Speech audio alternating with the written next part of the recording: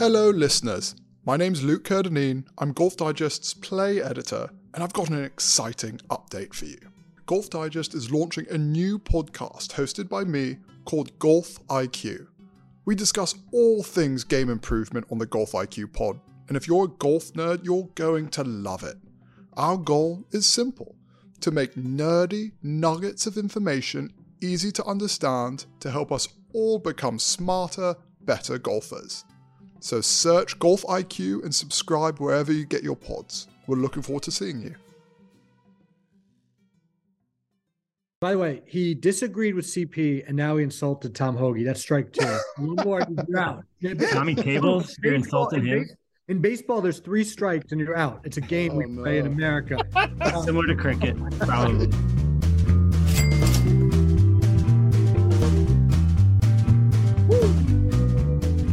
Welcome back to The Loop. I'm Alex Myers. As always, I'm joined by Steve Hennessy and Christopher Powers. We've got a fun show today. We are ready to talk about the Players' Championship 2023, Scottie Scheffler's latest dominant victory as he reclaims world number one.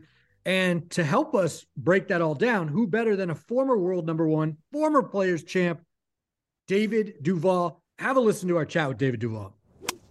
We're thrilled to welcome in the 2001 Open champion, a 13-time PGA Tour winner, former world number one, David Duval. David, thank you for joining the show today. Yeah, thank you. Appreciate your time. David, Scottie Scheffler obviously wins the Players by 5 shots. You're a former Players champ, 1999. What was that like watching what Scottie did at TPC Sawgrass yesterday, kind of just running away from the field? How impressive was that performance as someone who knows, that golf course so well? Well, it happens every now and again at TPC Sawgrass, but not a ton. It's different. It's difficult to. All right, so we got cut off with David Duval. That was it. We actually promised to have him back on the show next week when we'll talk a little more than hopefully the one question. He was in transit, obviously. And so anyway, we also had another guest, by the way, should point out, that fell through because of another crazy occurrence. Hopefully we'll get him back on, but let's just say it was a NFL free agent who got signed apparently when we were supposed to be talking to him. Obviously the call fell through, this and that. People think this gig is so glorious and, all, rosy, but this is the life. You try to get a guest, you send multiple emails, and credit to David Duval. We should mention he was on our meeting and one of us didn't have the ability to record said meeting. Yes. So it was totally our fault, not David's fault. That is true. But we were told that he will join us next week. But yeah, trying to get a good guest, and we've had such good guests, trying to keep that up. It's tough. This is the life we live. Right. It's not as easy as we make it look. So exactly. It's a tough gig. It's a grind out there. It's a grind out there. We do get great guests. Sometimes we're begging and clawing and scratching. And we do have a great guest now. We have a friend, Luke Kerr-Dineen of Golf Digest. I believe making his Loop podcast debut at least. Luke, how's it going? It's going well. And can I just say, it's such an honor to be welcomed onto the show with 5 minutes of talk of guests that fell through. Right. Distinguished guest. I was so excited. I was like, oh, the boys want me. I'm ready. Call me off the bench. You've been waiting for this. So we have been saying that we have wanted you on for a while. We gave you this is the equivalent to we ran into you at the store. We had 2 cases of beer, and you're like, "What are you guys doing?" You're like, "You can come if you want. You can come hang." Yeah, I can hang. Have a few and you came. That's nice of you. That's right. It only took the stars aligning on every other guest, including David Duval and some footballer to good company. Some footballer. American footballer. He's only one of the best athletes on the planet, but no big deal. But anyway, that's great, Luke. It's great to have you. So let's talk about the Players because honestly, Chris, you were down there the whole week. Another magnificent job by you as always, covering the event, boots on the ground. Love to see it. Scottie he kind of put this thing to bed on Sunday. I was calling him Scottie Snoozler. He puts the field to sleep, not only with, the dominant win, but he's also, he's not the most exciting guy, let's be honest. But just an amazing player, amazing guy. What were you most impressed by? And like, at what point in the week did you think this was going to be Scottie Scheffler's week? Because it's kind of amazing he ended up winning by so much. I think when play shut down on Friday and he was like 4 under, it felt like, that it was like a leaderboard of, yes. I don't want to be rude, but, absolute no names, at least to the casual golf fan. Minwoo became this great, personality, like overnight. I think that's awesome. It's very cool that stuff happens in big time events.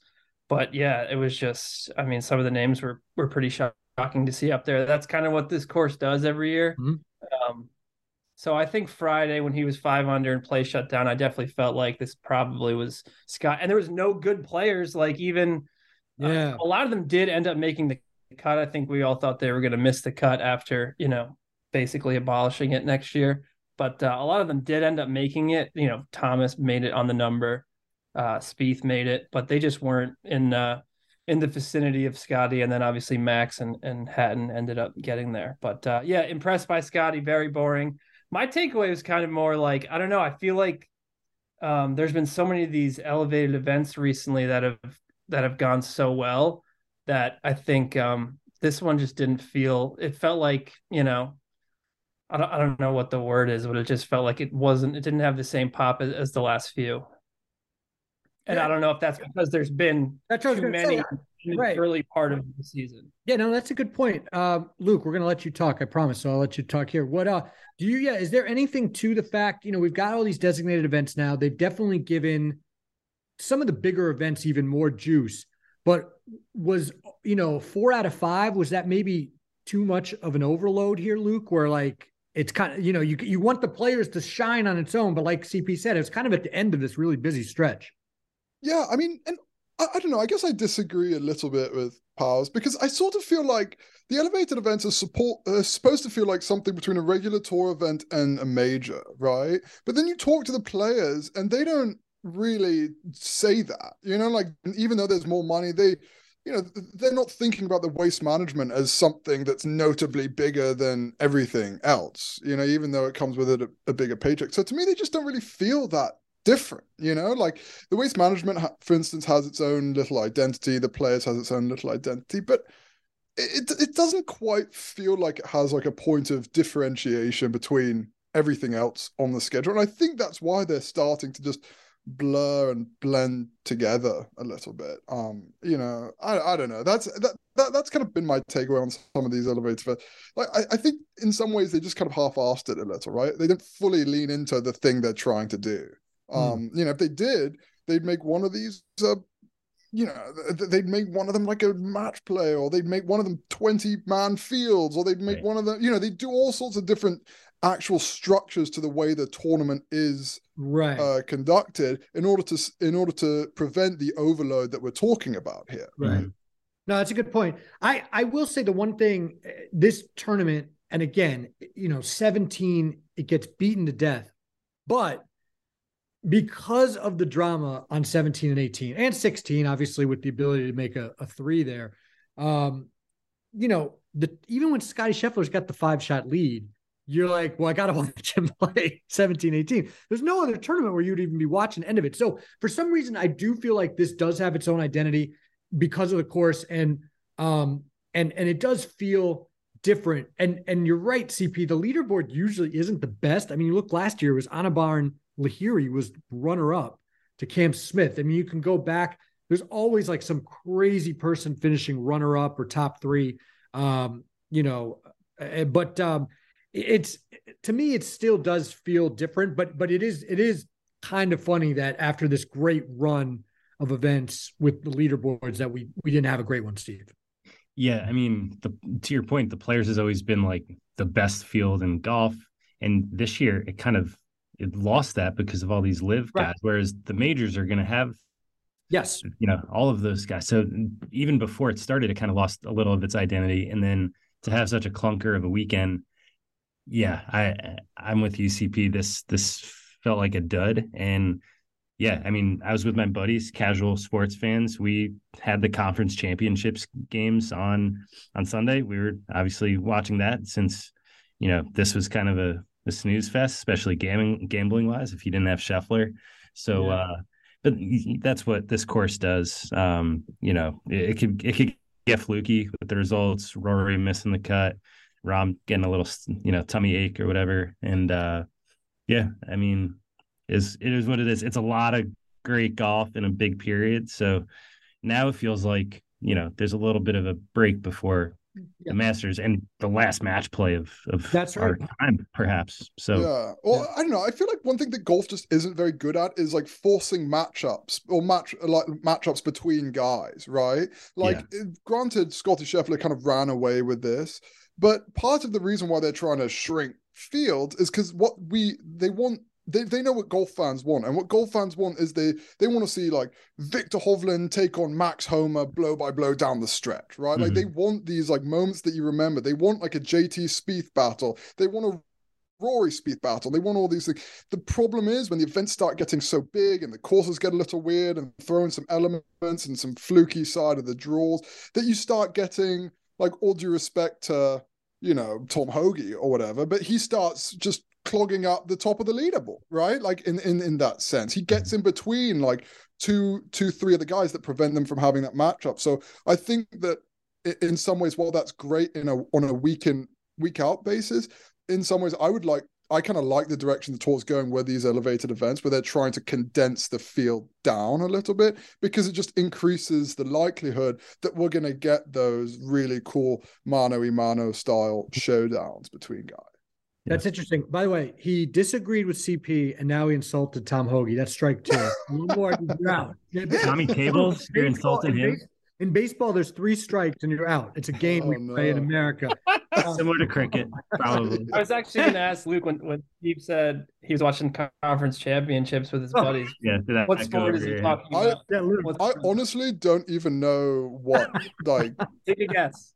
What sport? It's not American football. Think about the month it is. March. Oh, I know March Mad. Okay. So we're talking about basketball. This is not a bit, folks. Luke. This is not a bit. I've realized too that there's this. I mean, golf schedule may be overloaded, but it seems like American sports has like a weird gap because there was the Super Bowl. Yeah. And but baseball hasn't started. Somebody was telling me. Yeah, but basketball. Somebody this is the best time. It's snowing today. How would they play baseball? Exactly. This is the best time of year. I will go to the grave on that. We have March Madness peak. And, if you're a big college basketball fan like I am, I went to the Big East tournament 2 nights last week, and now right into March Madness, leading up to the Masters. It does not get better than this, Luke. When does the NBA have its like? No one cares about the NBA. No one does. Steve is crazy here. Way more care about the NBA. But well, no, I mean, this is when that starts too. Like next this is when you start to care about the NBA. Like playoffs will be on. Talking. I know for you, hockey. Yeah. Luke, to answer your question, the playoffs in the NBA don't start till April after March Madness is over. But it's this is college basketball's time to shine for sure. So we get a little break here. By the way, speaking of basketball, I'm wearing my Knicks hat. I was going to say that I was so proud / embarrassed by my mushing powers that I went to that Knicks game when they had a 9-game winning streak. Only game I've gone to all year. They're playing the Hornets, 10-point favorites. They're up double digits the whole game and they lose. So I was like, wow, I'm the biggest mush ever. And then CP reminded us that he is the king mush. It was a masterclass in mush. He did a fantastic video that we talked about last week. Check it out, although it's dated now, but check it out about the Players Championship. And one of the things he pushed was I don't think he really wanted to, but whatever. He kind of got talked into it. A prop bet on that there wouldn't be a hole-in-one at the Players. Now, the second group that got to 17, they made a hole-in-one. The second group. And then another one happens. And then on Sunday, we're all going crazy on a third one happening. And CP's like, stop. Was that a one? We're like, yeah. He had just been at the hole. So like his hexing powers are so strong that he like affected when the holes in one would happen. What happened? You missed the hole in one by like a minute? I was following our boy, Patrick Cantlay, who was in the group right ahead. So I went to the 18th tee with him. He was playing okay. This was Saturday when Aaron Rai made it, right? No, I think it was Sunday. No, that was Saturday. Oh, you missed it. Yeah, why would you be following McCanley on Sunday? Yeah, exactly. Yeah, okay. I still thought he had so this was Aaron Rai, the second one, fine, which was by far the best one because it was Saturday. Everybody's juiced up. The place goes nuts. Canley's literally standing over the ball, and I was like right to the right of the tee, and it happens, and Canley like steps off, and he goes, "Is that a one?" And I'm like, I literally was just standing behind the green. And then Sunday, I went out. Homa starts his thing, so I go, I would love to handle Homa. He's gonna say something good. He's probably gonna post a number. He did that last year when I went and saw him at Chili's at the Jacksonville airport. So I go out to 16 and he bricks like a 4-footer for birdie, and then he hits it into the water on 17. So I killed that story. You killed him. And then so then I had this like idea, I'm gonna do this Homa story. That gets killed on 17. I go into the media center and miss Hatton hitting like one of the top 5 shots of his life from the pine straw. If I just stayed on the hole, that's where you walk up inside the ropes in the pine. I would have been standing right there. So and then I killed Cam Young on Saturday as well when he was going to shoot the course record. Luckily for Hatton, you weren't there because that shot got him like $1.2 million. Yeah, that was an amazing shot. Yeah. And I guess at the time you kind of thought maybe 12 under or something, but I mean, come on, it's Scottie Scheffler. I mean, he's not gonna. He was 14 under, I think, at that point, or at least 13. He wasn't going to shoot over par the rest of the way. I mean, geez. I know Luke was probably, his Brits. I thought Terrell. No, my eyes are on the Ryder Cup prize, and this is a big week in that regard for Terrell. Man, we need somebody in the middle of the order to really step up here. He's really good. I mean, I saw it was some strokes gained stat on Data Golf. I forgot since when, maybe it was just the beginning of this year or the beginning of last year, but I think he was like number 6 overall. And no, I mean, that's pretty amazing behind obviously the big guns. And then, you got like a Max Homa and then him basically are the next guys. What else should we talk about with the players? Obviously Scheffler is, I don't even know what to say anymore. He's it's amazing because Rahm obviously had this run, and Rory had the run at the end of last year. Then Rahm had the run. We're like, all right, they're clearly the best. Rahm's clearly the best. Scheffler, though, if you take the last 15 biggest events, he's won 6 of them. And I don't know if McIlroy or Rahm has won 2 of them, I guess. I'm not even sure if McIlroy has won any of them. I'm talking because the Tour Championship he won, obviously, there was only 30 guys.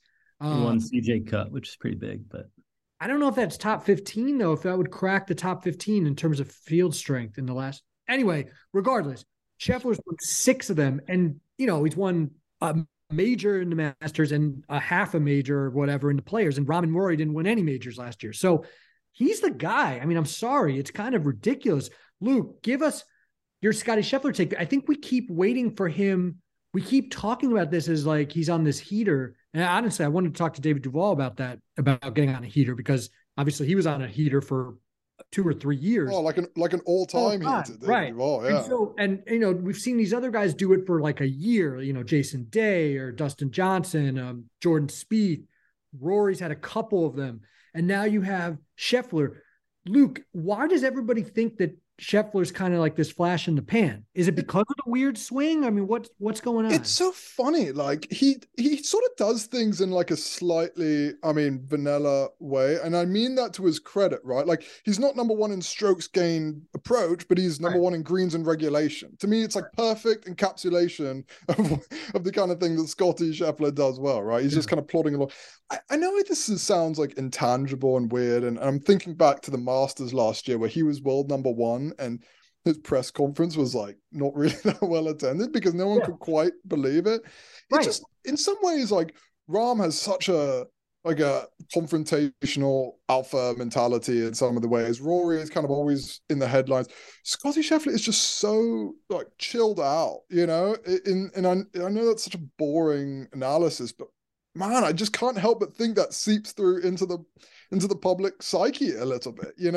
He's not really like this a guy who stares down his competitors and really wants to win them, but he really wants to win over them because he wants to like prove something. He just kind of goes about his business, kind of plugs along.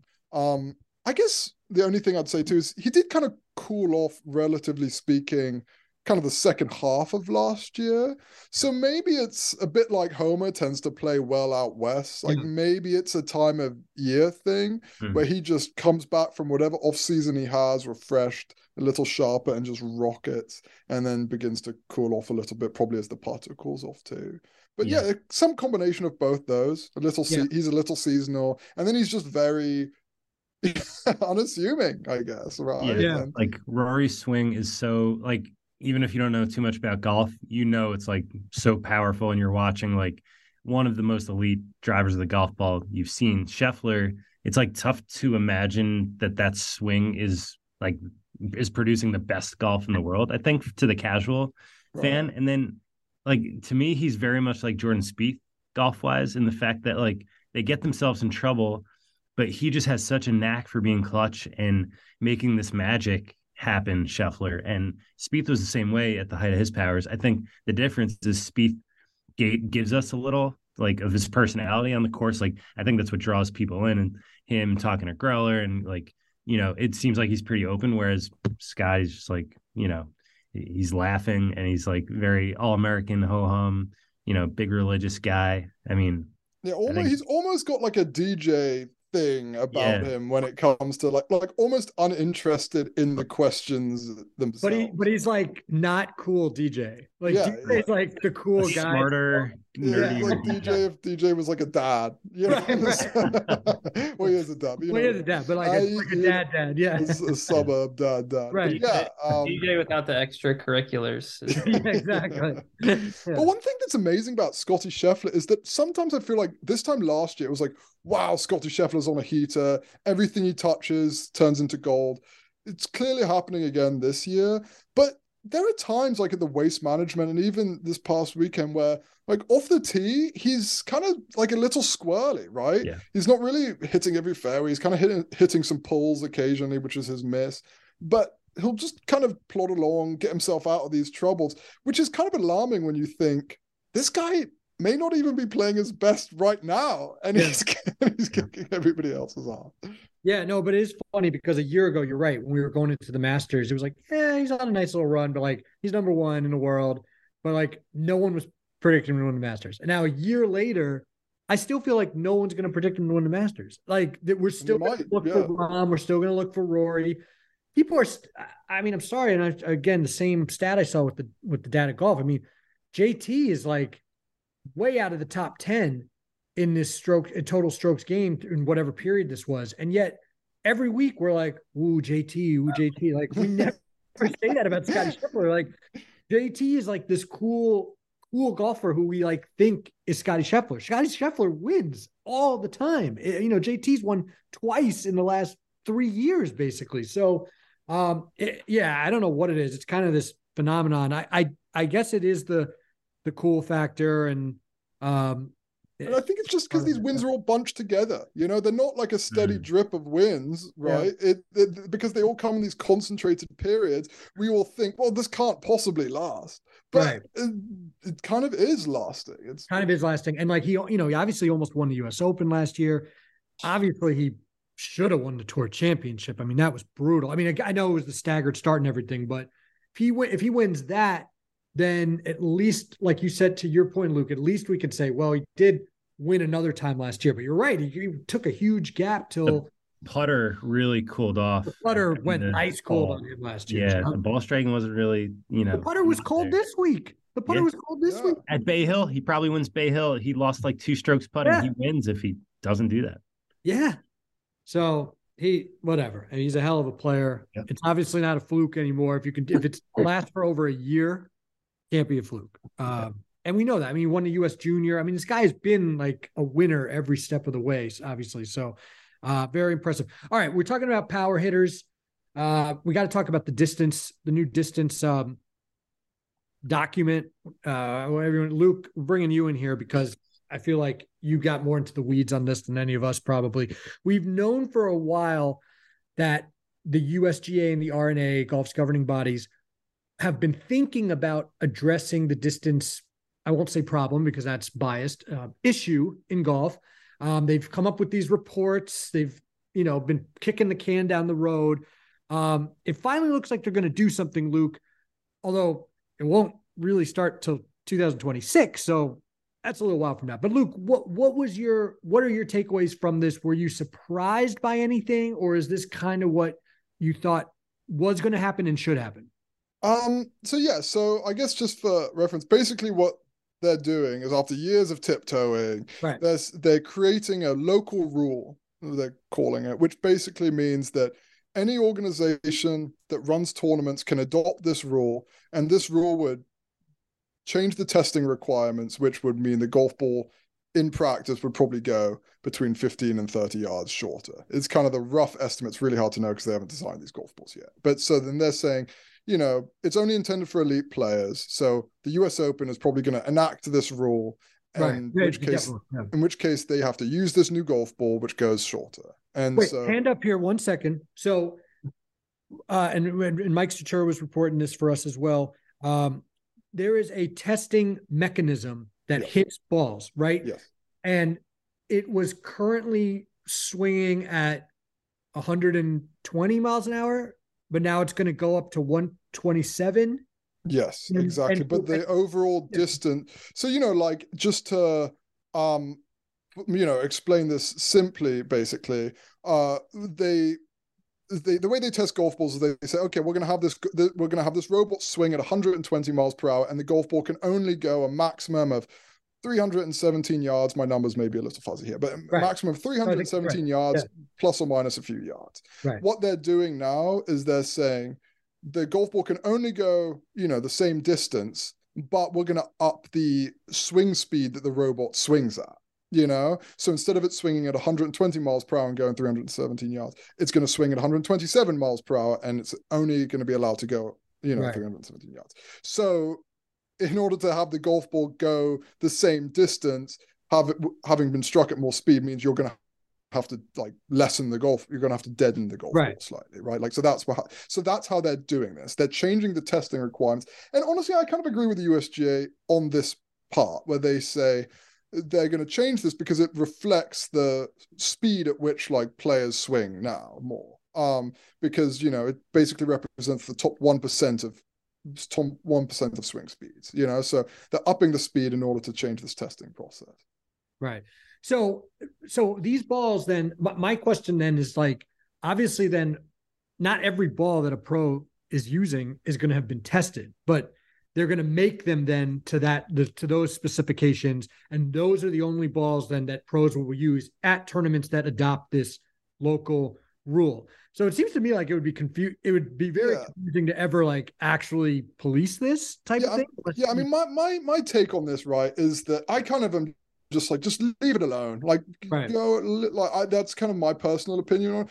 Just because every time I feel like we look at a way a golf rule is enacted or implemented, it gets screwed up in some way. It turns into some ridiculous version of the rule where DJ's standing on the 72nd green wondering if the ball moved, and Lexi Thompson this, and it's all these ridiculous rules on rules that make things so confusing. And now we're going to do that with golf balls and events, and that to me just I just don't know how that's going to get implemented in a clean and feasible way, especially because these are different governing bodies too. The Masters is run by a different person that runs the USGA, that runs the US Open, which runs all the PGA Tour events. They're all different. So the players may hate this, which means that the Tour's not going to do it. I mean, Liv's certainly not going to do it, but the Masters may like it, so they may implement it. And so now we're going to be in this situation where what's going to happen? Is something going to give? Are people just going to live in this messy reality? Are we all just going to get on the same page because manufacturers don't want to make two different kinds of golf balls? It's just... it's a really, there's a lot of unknowns here, but to me, all I see is just mess. It could be the case where 3 of the 4 majors are playing this golf ball, but the players are not using it during the entire rest of the season. And it's so odd to explain to the golf fan. We're in this time where golf is booming, Netflix and all these casual people are watching golf, and now, we're going to make the ball go shorter, which is, obviously not as exciting to the casual fan. They want to see, everyone hit the ball 360 yards. Right. They don't care that these golf courses, are not able to host events anymore. Yeah, and part of it too is I'll get off my soapbox in a minute, but part of it too is that the underlying thing here is subjective, right? A lot of people driving this conversation are saying, we think golf is best when you really slam a drive and it goes 290. That's when we believe golf is best. And it's okay, I grew up in an era where if a pro really slammed the drive, he hit it 320. That's my personal preference. Some people say that distance is 275. Some some kids may say 350. It's all just based on personal preference, yet it's this one little slice of the pie that's actually using the rule to say, this is actually what's good for you. So we're going to do this one. These are people who don't know the difference between PGA Tour and PGA of America, and now we have to explain it to them every year. It's giving me a headache thinking about it, and I'm glad we had Luke on because it's so over my head. It's insane. I know, and to Luke's point, part of me when I first heard it, I'm like, oh, that sounds like it's good overall because 8,000-yard courses and everything else seem silly, and seeing guys, it was, I don't know, 5-6 years ago, I remember Dustin Johnson doing an interview where he said he didn't hit a 6-iron the whole year. Right. I got Hoagie explaining his round the other day was driver 9-iron, driver. It's kind of 8-iron. It's kind of ridiculous. So I do think overall it's better, but to Luke's point, it does seem like it's going to make it even more confusing, going to be very tough to enforce. You're right. I have a buddy who just got into golf last year, and he was watching Full Swing, and he's texting me the other day. He's like, "Why would the PGA let these guys play in the majors?" And I'm like, I go, dude, I don't have time for this. Just too much. I can't do it. So you're right. The USGA is just throwing more wrenches in there to people who are trying to figure it out. But I will say this too, Luke, you're right. Different eras have different standards. And I know, guys on Twitter, Lou Stagner or whoever, they'll point out that we've been having the same debate now for 50, 60, 100 years even, where he can find articles from Golf Digest even, well, not 100 years ago, but articles and papers where they're like, these guys are hitting it too far or whatever. And now, but my point is, at some point you do have to do something because, again, why, it kind of seems unfair to the guys now, but in another 100 years, I mean, just imagine if they don't do anything. No, totally. I think we do have to do something, but you're right. I don't know if this is quite the answer or if this is going to cause a little chaos. It's also okay, so let's say 15 yards is how much. Is that going to save golf? 15 minus 15 yards at the top level? Is that going to be this transformative change that we're looking for? I don't think anybody's going to be pleased with that. And, 30 yards might do it. I mean, and I know it's a percentage of the guys. So if it's 10%, I also think people are going to get my part. Maybe I'm just too cynical with all of this, but part of the thing is if you just roll it back and it's okay, now you hit it 30 yards. That's if everything if everything stays the same, all things equal. Rory McIlroy is now minus 25 yards. Right. But what Rory McIlroy is going to do, it's going to take him about 5 minutes to go dial in a much lighter golf shaft on his driver, to maybe start hitting more draws, to maybe start teeing a bit higher, to start working with his coach. And these guys are so smart. Suddenly that 25 yards becomes 12 yards all of a sudden, because they're just adapting and doing these little things. So I don't know, part of me just thinks that, and you're also doing this, by the way, at the expense of us all playing under these same rules, which is I do actually think that's kind of a cool core tenet of golf here, where that instead of bifurcating it, that we all are playing under these same set of rules. Now you're going to say, well, you guys are going to play under these rules, you guys are going to play under these rules. It is, but Joel, our colleague Joel pointed out today, I thought it was good. I mean, these guys are getting new grooves, new shafts, specifically they're not playing the same equipment we are. They're playing completely custom built for them. Their balls are even different. So it's already a little different. Yeah, but everything's like, you could say, the morning wave guys didn't have wins, so that's bifurcating the competition. Like, everything's, there's those subtle differences here, but we all have the same rules that we're playing under. I guess. I still think they're playing a different game than us. I'm glad it doesn't touch us. I mean, it would be ridiculous to tell Steve to not be able to hit his little cutout there. That's right. I'd be hitting it 160 warm. Yeah, I mean I'd love to see Steve with one of these old balls though, just slingshotting it around the place. I've hit one a few times. It is not pretty. Really? I would not. I can't even hit the old drivers, like a driver from like the TaylorMade R7, which was like the hot driver. If you look at that now, you're like, that looks like a 5-wood that you can't even hit it. I mean, so it is kind of ridiculous. No, but Luke, to your point, if those guys do change, well, then good for them. They've got skills to be able to adapt and do that. I just think it won't just be all driver wedge, driver 9-iron at least, which, and by the way, this is going to help the longer guys potentially even more, because that 10%, they're still going to be in range, the green where the shorter hitter now is really reaching into his bag.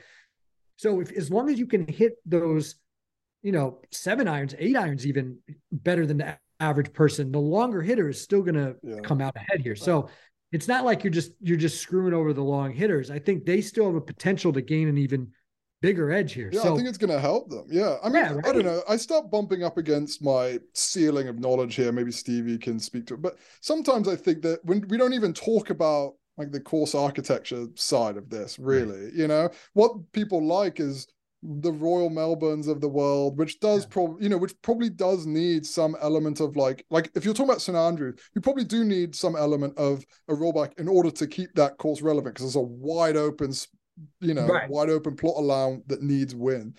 But there are courses that exist, like a Harbour Town type or whatever, which literally just forces players into hitting certain shots, and that shot that they force you into hit isn't always a driver. It's like a reword into this gap and this, and so sometimes, again, I start knowing less and less in this regard, but I do wonder like what a creative solution on the architectural front would look like with some of this stuff. Yeah. I think people before St Andrews last year were like, how are they gonna hold up? And like the 18th hole is kind of a joke now, and other holes also are dramatically influenced by the increase in distance.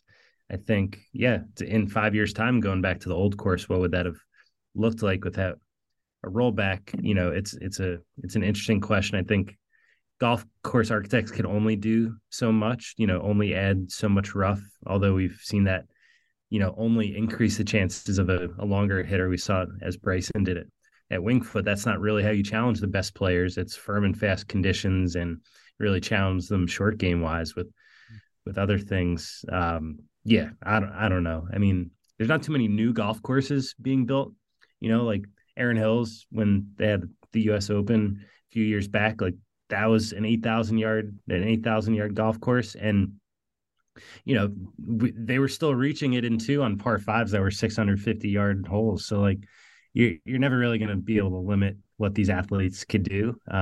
You have to look at other solutions in the architecture field, like, Southern Hills did last year with really firm, fast conditions and the challenging runoffs around greens, stuff like that. So, I don't know. The next step of this will be interesting. So you're going to have equipment manufacturers, probably bringing lawsuits because they don't want to have to make a second ball that these players make. And so it's going to take years to kind of settle the dust. So nothing's going to be imminent, I don't think, but just what the sport needed. Just one more front on the Civil War. Yeah. There's going to be a USGA episode of Full Swing next season. Be lit. Bring him in the boardroom with all over that. The blue blazers. Yeah. The blazers, yeah. Really interesting. Yeah. Yeah. Myopia Hunt, is it back in the mix? Back? Pine Valley. Is that what everyone's pining for? Yeah, can we go back to Prestwick finally? Bring it up. Oh, dude, we need to go back to Prestwick. Oh, Prestwick. Go. Back? Myers and I played that. We played it. So good. So good. So good. What a place. We should really be using hickories. I mean, that's what really should happen. Seriously. Dude, make the manufacturers make some hickories. They'll sell a whole. Everyone will have to have 2 sets. It's genius. They make so much money off that. Yep. That's the way to go. There is part of me, just like a chaos streak in me, that's like, if you're gonna do it right. Like, we're all going back to Persimmon. We're all gonna do it together. Like, we're all gonna take this plunge together. Yeah.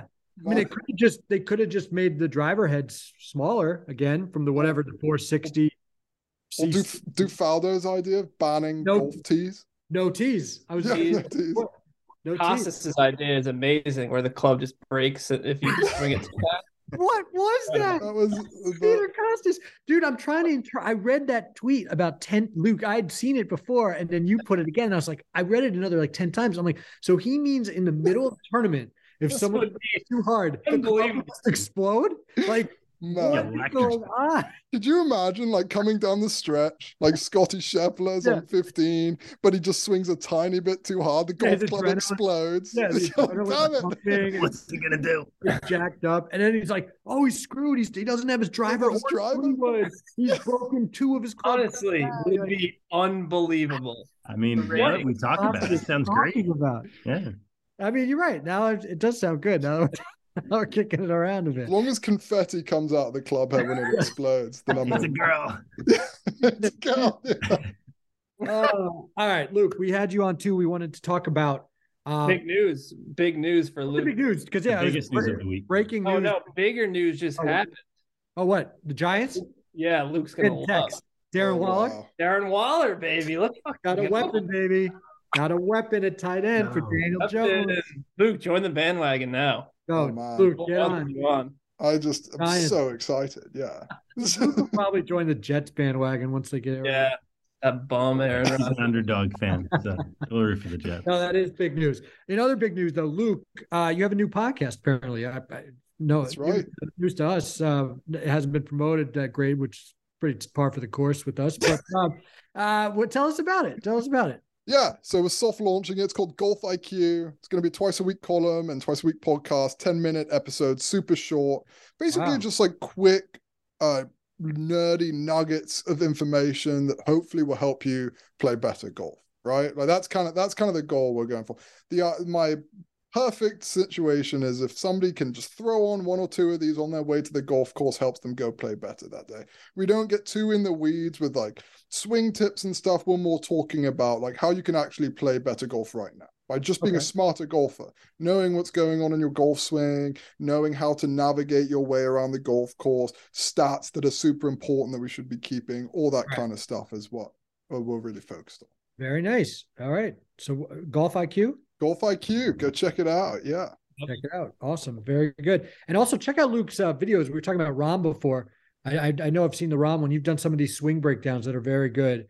The John Rahm one pops out for me, but those are cool as well. Luke is a swing geek, nerd, whatever. I mean, he's also my swing coach, unofficially. Right. He was my official swing coach for the best year of my golf life, to be honest. What was that, about 10 years ago? Man, Myers was, I must say, not to blow too much smoke up your ass, you were really good that season. It stands out in the memory. No, but I give you the credit. You were my Butch Harmon. The bump. I remember we had the Swiss ball in Wilton, and we were like bumping into the wall and working on the lateral.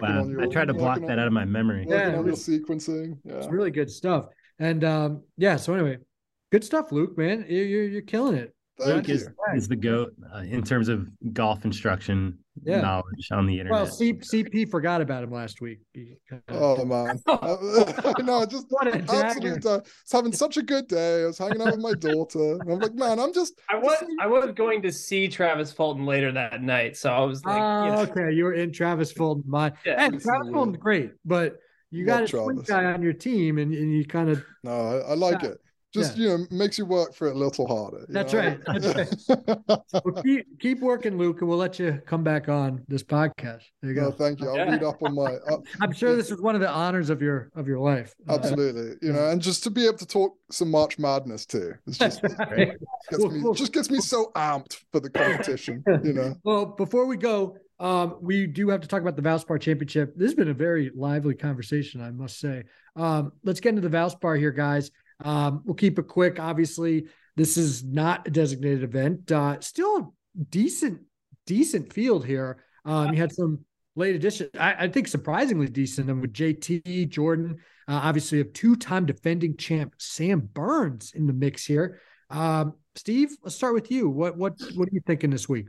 You just said Sam Burns' name with such excitement. Are you actually that excited about Sam Burns being in this? No, I'm just, I was, my excitement was more on the surprise that he's a two-time defending champ. Fair. I totally forgot about it. He's not playing like a two-time. He's not playing, right, exactly. He's not playing. That's for sure. Yeah. I would look to fade Mr. Burns in matchups. I will be looking at that keenly. I feel like Tommy Fleetwood was really close last week, and I was on him outright at the Players at like 90, and he kind of did the Fleetwood thing on Sunday. Again, CP wrote about him, so might have mushed him a little bit. But that's kind of what Fleetwood does. He gets in these spots. I think they're all learning experiences. I think this course really fits him. His iron play has actually been really good if you look at the stats past 6 events or so, and short game he's really good, and you got to do that around Innisbrook. As you know, Myers, as a you've been to Innisbrook a few times. I'm sure your 60-degree magic has really been useful for you here. Well, Fleetwood, I think that could really translate for him. So I think he's the guy at the low end of the board I would go with. What about UCP? Interesting. Tough to not go with Spieth here. We watched quite a bit of him, myself and Dan Rappaport, up close. He was really hitting the ball well at the Players. Admitted that a top. Say it again. That's not the issue. Hitting the ball. It's no, not at all. Not at all. This is the place where you can kind of get away with not making many putts. Hence why my man Gary Woodland has played well here over the years, and why I'm betting on Gary Woodland this week. So, this is kind of strike it well, hit a bunch of greens, and you don't have to putt well. So Spieth, the putter, has been quite cold lately. So maybe this is, and obviously he's one here too. So, but I'm going with Gary Woodland, Davis Riley, going back to him this week, and then I would. Again, everything I just said screams Keegan Bradley, but I'm not loving the 22-1 number on our boy Keegan there. Oof, that's pretty low. Luke, any thoughts? Is Sepp Straka in the field, Luke? Oh, my king, Sepp Straka. Future US Open champion Sepp Straka isn't in the field. Any excuse to bet on Justin Rose, I'll probably donate to the Rose Fund, 22-1, I think. But I kind of like Brendan Wu. Saw him at 40. Yeah. He's at 45-1, two top 20s in his last 2 starts. Like he could get hot. He may be a better top 10 bet than a win bet, but I kind of like it. Okay. I like that. Wu action was crazy over the weekend. Dylan Wu was up there, Brandon, Min Wu. Yeah, Wu. Just nonstop woos from the crowd. It was great. Yeah. All about the woos right now. All about the woos. Any other plays here, or should we do a quick March Madness pick? Oh, yeah. Let's do March Madness. Admittedly, that's part of the reason why I came into the city, is because I wanted to bet against Fairleigh Dickinson in the playing games, and you can't do that in New Jersey. You went to the office to bet against the New Jersey team. Yeah. To get my $20 Texas Southern bet in. So nice. That's my first play. Texas Southern -2. I'm just kidding. If my bosses listen to this, not the reason why I came to the office, but maybe a little bit. It didn't hurt. It didn't hurt. All right. Who's cutting down the nets? Luke, that means they win. They go all the way. They do it at the end of the regional, and then they do it. The champion gets to do it too. I don't even know who's in. Is Wake Forest in? No. Wake Forest, another mediocre season. Your American sports knowledge is solely around Myers and Wake Forest. Oh yeah, it's honestly it's spillover knowledge. That is the only knowledge I have. I only knew. There's truly can't. I kind of have aspirations of getting into baseball a little bit, but I just never. Yeah, I've yet to happen. So that's where I am.